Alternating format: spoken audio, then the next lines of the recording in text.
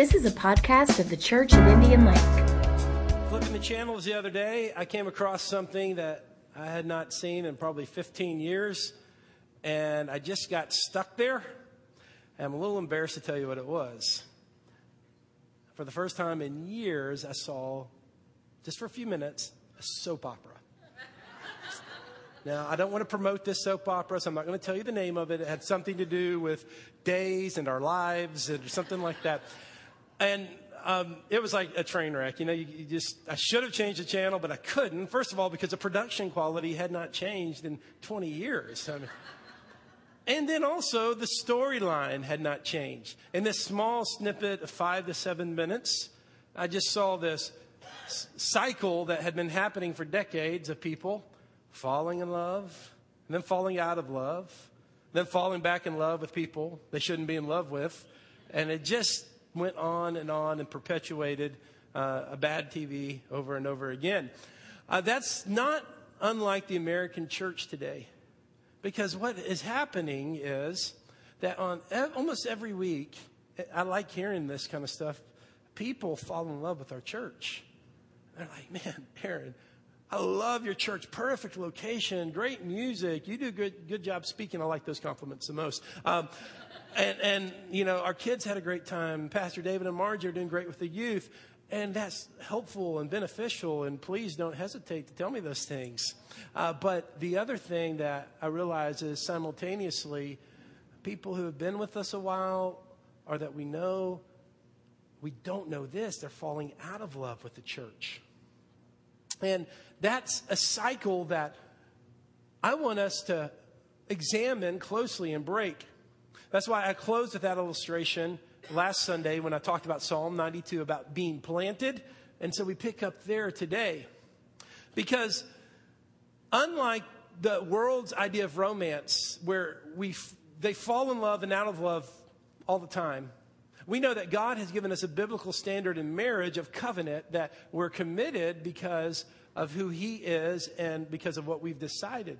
So I think it would be a good thing that if we decided, I'm going to love my church, not because I don't recognize its weaknesses, not because there aren't things I don't prefer, and not that there's not things we don't need to work on, because we have a lot to work on around here. I'm going to love my church because God has planted me here.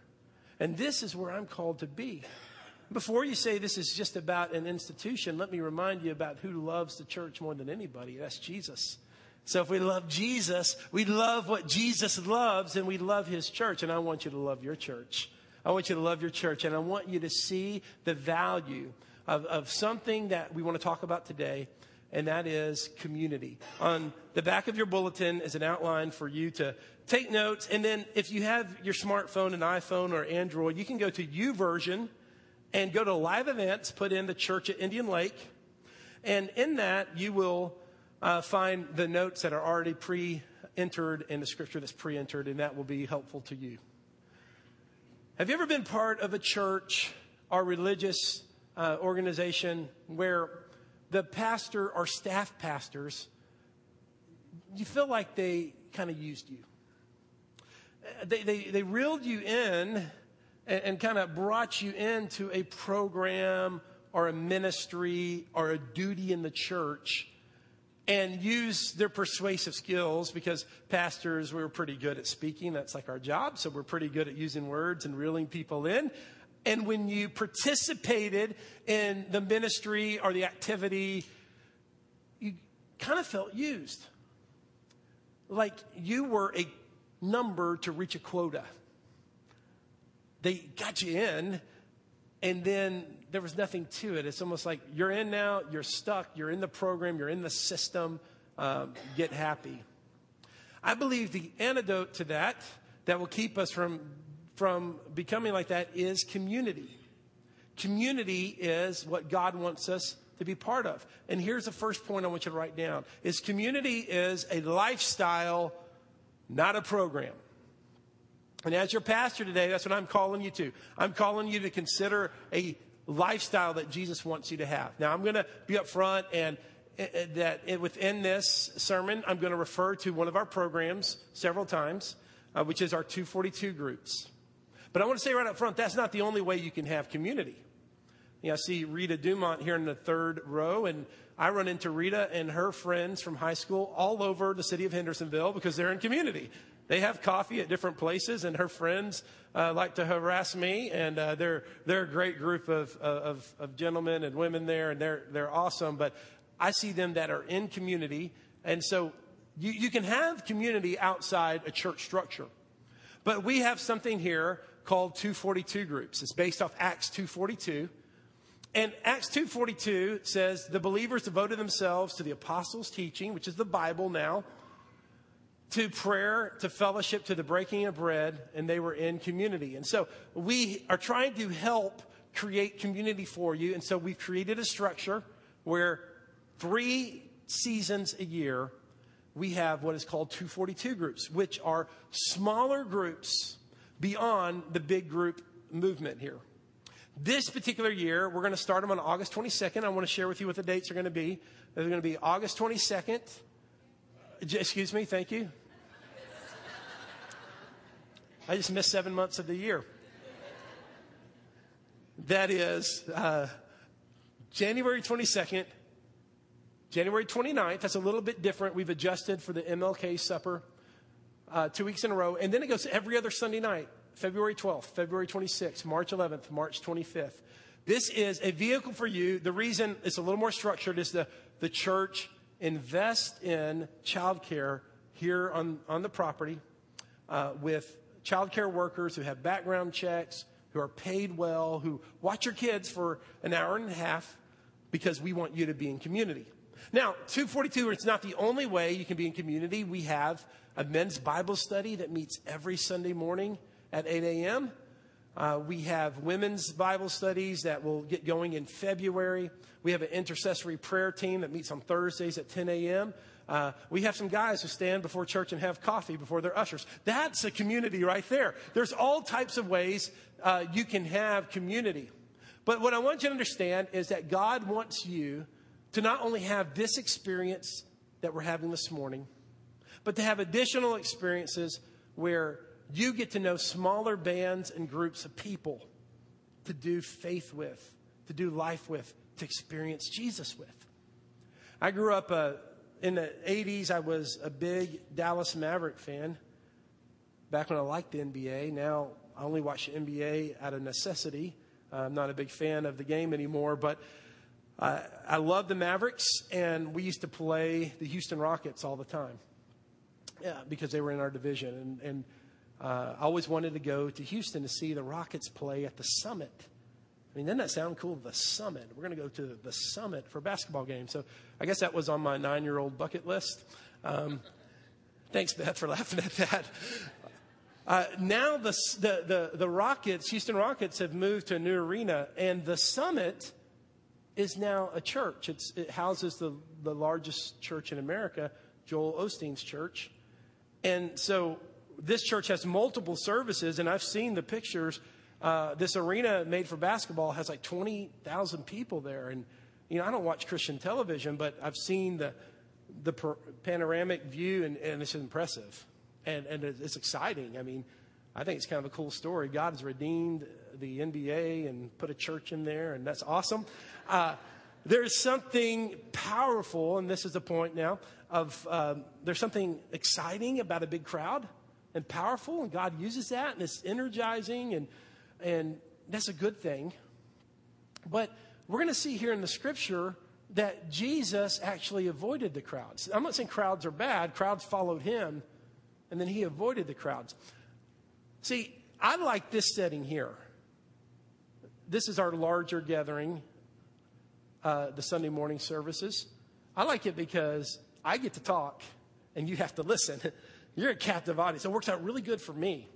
But it's a good setting for us. But it's not the only one. That God wants to create these groups that interact, that know each other's names, that know each other's stories. We said this, that we learn each other's names, and then we learn each other's stories, and then we learn each other's hearts. And God wants that to be the case for you, and Jesus modeled this. So let's go now to Mark chapter 3, because we're going to see now one of many verses that show the crowd following Jesus. Mark 3, starting with verse 7. Thank you. It says, Jesus went out to the lake with his disciples, and a large crowd followed him. And they came from all over Galilee, Judea, and it lists other places. Now, go on down to verse 13. Afterwards, so Jesus was with this big crowd. Afterwards, Jesus went up on a mountain and called out the ones he wanted to go with him. And they came to him. Jesus was creator of a clique. And cliques aren't bad. Exclusive cliques are those that damage community. But Jesus had a very defined group of people that he retreated with, because he understood something that we often don't. We want the crowd. We want to be part of the big event. And I've already said that there's value in that. I'm not demeaning that. But there is great value in having a smaller group of people who get together and who experience life together. They know each other. They know each other's names. They know each other's stories. They know each other's hearts. So going on to chapter 4, verse 10, we see the same theme. Later, when Jesus was alone with the 12 disciples and with others who were gathered around, they asked him what the parables meant. Now, in the large group setting, Matthew 5, Matthew 6, the Sermon on the Mount, Jesus gave some incredible teaching. But much of his teaching happened when he was traveling with his friends from point A to point B. Much of the teaching we get from Jesus happened in conversation. It happened at Starbucks. It happened at Chili's. It happened at places where, y'all understand the transfer there. It happened through conversation. Through people getting involved in each other's lives. That God moves in our conversations. God moves in our dialogue. God moves among us. Yes, this is valuable and good, what we're doing this morning. But I'm believing it's going to come a day when the Sunday morning service can be one of the least significant things we do during the week. Because all over in homes, in coffee shops, around this campus, we are going to have little communities that are getting together to share their lives with one another. To do what Jesus did, avoid the crowd and retreat. We go now to Mark chapter 6, starting with verse 30. Mark chapter 6, starting with verse 30. It says, the apostles returned to Jesus from their ministry and told him all they had done and taught. Then Jesus said, let's go off by ourselves to a quiet place and rest a while. And he saw this because there were so many people coming and going that Jesus and his apostles didn't even have time to eat. So they left by boat for a quiet place where they could be alone. I love that phrase, they could be alone. See, we always think that being alone just means isolation. But there was a group of people that Jesus had called into himself that they had this need to be alone. I want to suggest something to you. That whatever small group God has you a part of, and obviously I want you to be in our 242 groups and in our systems, but whatever system that is for you, that when you participate, it's an investment. You're investing in the community and you're investing in yourself. Because let's face it, lots of Sunday afternoons around 3:45 to 4:30, I mean, that is designed by God as the best nap time on Sunday afternoon that exists. And I want to tell you, you deserve to nap during that time. And we're so mindful of that, we even have groups every other week. But when you fight off the weariness and you stop at Publix and get your chips and salsa and your 2-liter, if that's what your group does, and you get your kids ready to go to the Youth 242 or whatever the case is, the investment of your time, the investment of sometimes your dollars, the investment of what is precious or holy about 20 times a year, 20 to 22 times a year, it is an investment in yourself and in your community. Because you might think on a Sunday afternoon, I don't need community today. What I need is just rest. But you never know that you need community until you need a community. You invest in something because you just never know when you need love and when you need support and when you need people to rally around you. And so by investing in community, you'll receive community when you need it the most. See, it's not a program, it's a way of life. And it's Jesus' example to us. It's Jesus' way of life. It's what he has asked us to do. Now, over the years, at a previous church I served, I was in charge of small groups, and we went through all kinds of different systems. I've talked to some of the larger churches in America about their small group systems, and I've learned this, is that nobody has small groups figured out. There's no church in America that has it perfect. It's always like it's like an organism. It's breathing. It's changing. You're always making adjustments as they go. But something that I've encountered working with congregation members is often people will say this, whether it's a Sunday school class or a 242 group or a women's Bible study, they'll say, hey, I tried that once. I'm never doing that again. And obviously, there's a bad experience and there's a bad story there. Most of the time, it's someone who took a risk and went and tried something, and it was just a bad night. And there's just all types of reasons why that could have happened. I mean, there are incredible amount of variables on why things could be a bad experience for you. And so I've said before, and I didn't want to deceive you when I did this, but I've said before, I promise you, if you check out a 242, you're going to love it. And that's really not true. I can't promise that. I wish I could, but it's plausible that you could go to one of these groups or go to a Bible study or go to some kind of small gathering and it not be a great experience the first time. Maybe there's a lack of chemistry. Maybe, someone didn't heat up the chicken dip. I don't know. Maybe it's a group of singers and you hate singing, or I don't know what it is. There's all types of variables.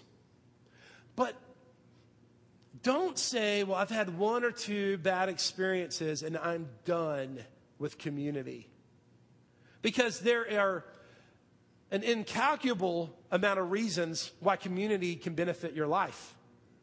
And I'm going to suggest to you, I want you to write it down, that community takes time and repetition.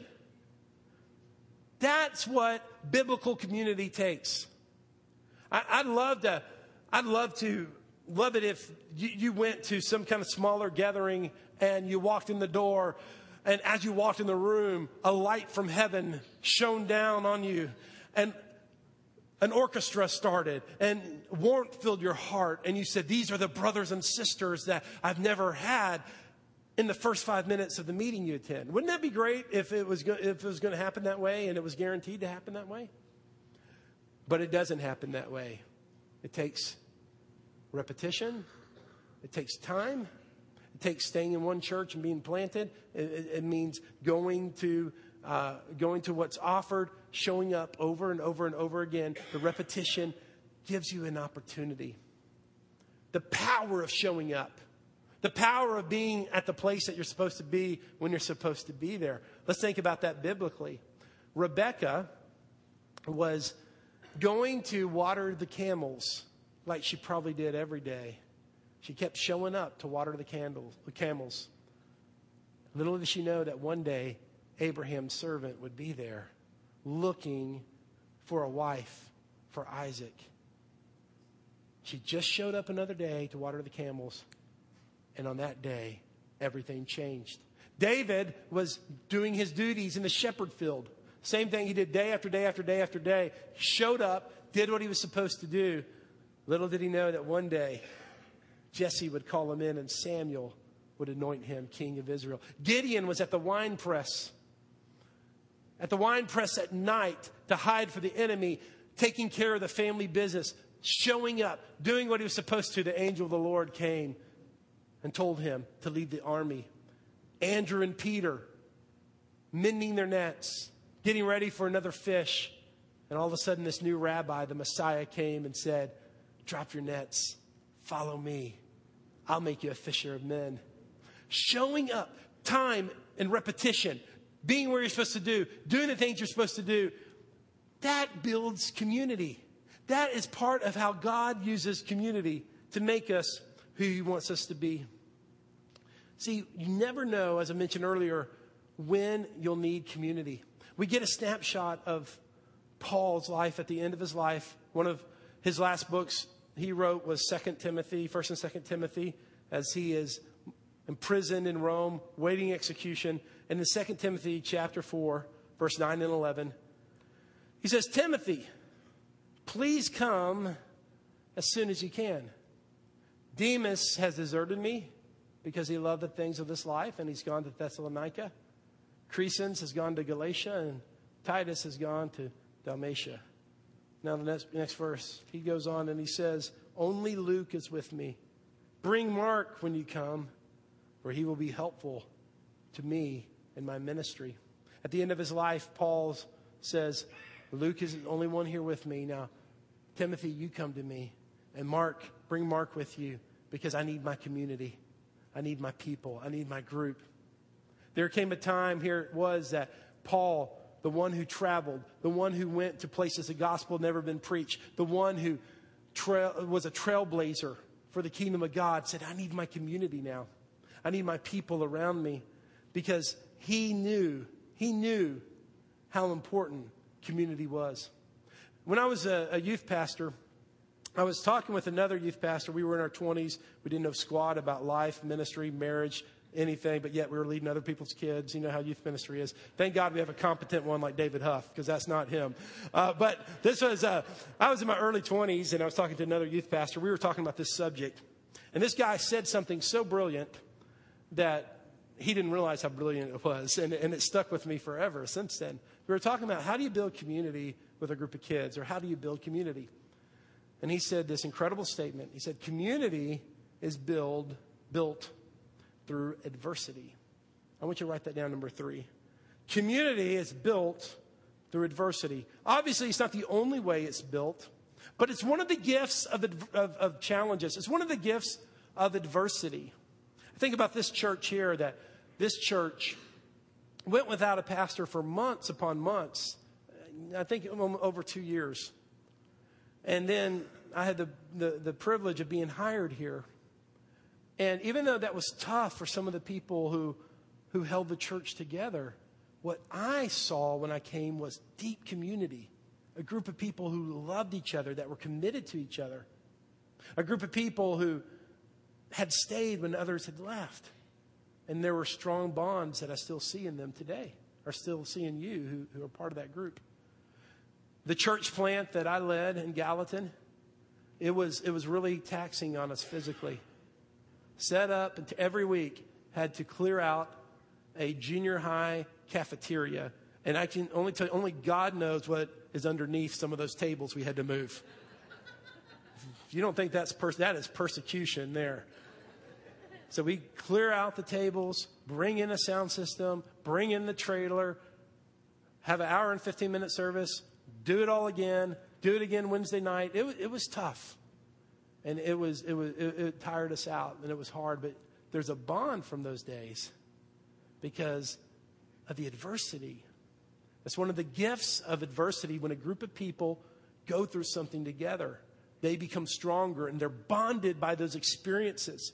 And that's why God wants you to understand that's why it's so important that you have a faith community, both here at the Church at Indian Lake and these smaller groups we're trying to create. Because here is a fact. We are never more like Jesus than when we are there for one another. When we care for each other. When we are involved in each other's lives. And when we're involved in each other's needs. That is when we're the most like Jesus. We're not the most like Jesus when we preach good and sing good and do things within this room that we consider ministry. Those things have their value, but what has the greatest value is when you listen to people's stories. And when you're present in people's adversity. And you're there for people to celebrate their successes and there to cry with them when they're going through something tough. That's what community is. That's where adversity is overcome. And the gift of adversity is birth. That is the answer to the oppression of the institutional church that uses people to fill in gaps and just to fill quotas for programs. No, it's beyond that. There has to be a heart behind what we do, and the heart behind what we do is community. That's why the apostle of love, John, he couldn't put it any better than in 1 John chapter 3, verse 16 and 17. It says it this way. We know what real love is because Jesus gave up his life for us. Is that not a good thing? Now, this next statement is bold and challenging and huge for us. So, we also ought to give up our lives for our brothers and sisters. If someone has enough money to live well and sees a brother or sister in need but shows no compassion, how can God's love be in that person? Dear children, let's not merely say that we love each other. Let us show the truth by our actions. Go back to the previous slide where verse 16 is. So we also ought to give up our lives for our brothers and sisters. Listen, accumulating an audience has its value. And there are parts of me that I want to preach to a big church and a big crowd. No doubt, I'd be lying if there wasn't parts of me that just wanted that. But we're called more than just to accumulate a crowd. We're here to birth the heart of God through a community, through a congregation, through people who are interconnected, who love one another. There has to be a heart behind what we do. That's why the last thing I want you to write down is this, is that community shows a taste of God's culture on earth. As it is in heaven, let it be on earth. As it is in heaven, let it be on earth. That's why we're always inspired by Revelation chapter 5, verse 9. So you might even hear the scripture next week too that talks about what's going to happen in heaven. And it says it this way. It says, Revelation 7, chapter 7, verse 9. It said, after this, I saw a vast crowd, too great to count, from every nation and tribe and people and language, standing in front of the throne of God and before the Lamb. They were clothed in white robes and held palm branches in their hand. And they were singing, shouting with a mighty shout, salvation comes from God who sits on the throne and from the Lamb. That's what's going to happen in heaven. Go back to verse 9 there. People from every nation and tribe and people and language. As it is in heaven, let it be here on earth. We are a people of different ages and different genders and different denominational backgrounds and different nationalities. But we are called and we are called to become a community of faith, not because we're the same in the natural, because we're the same in the spirit. And God's called us into community. And that is a beautiful picture of what his culture wants to be here on earth. God wants his people to be in community, but we have to give our lives to one another. So I want you to reflect today. I want you to reflect today about God's call on your life. God's call in your life. I know this group of people here, I know you love Jesus. I know you love Jesus.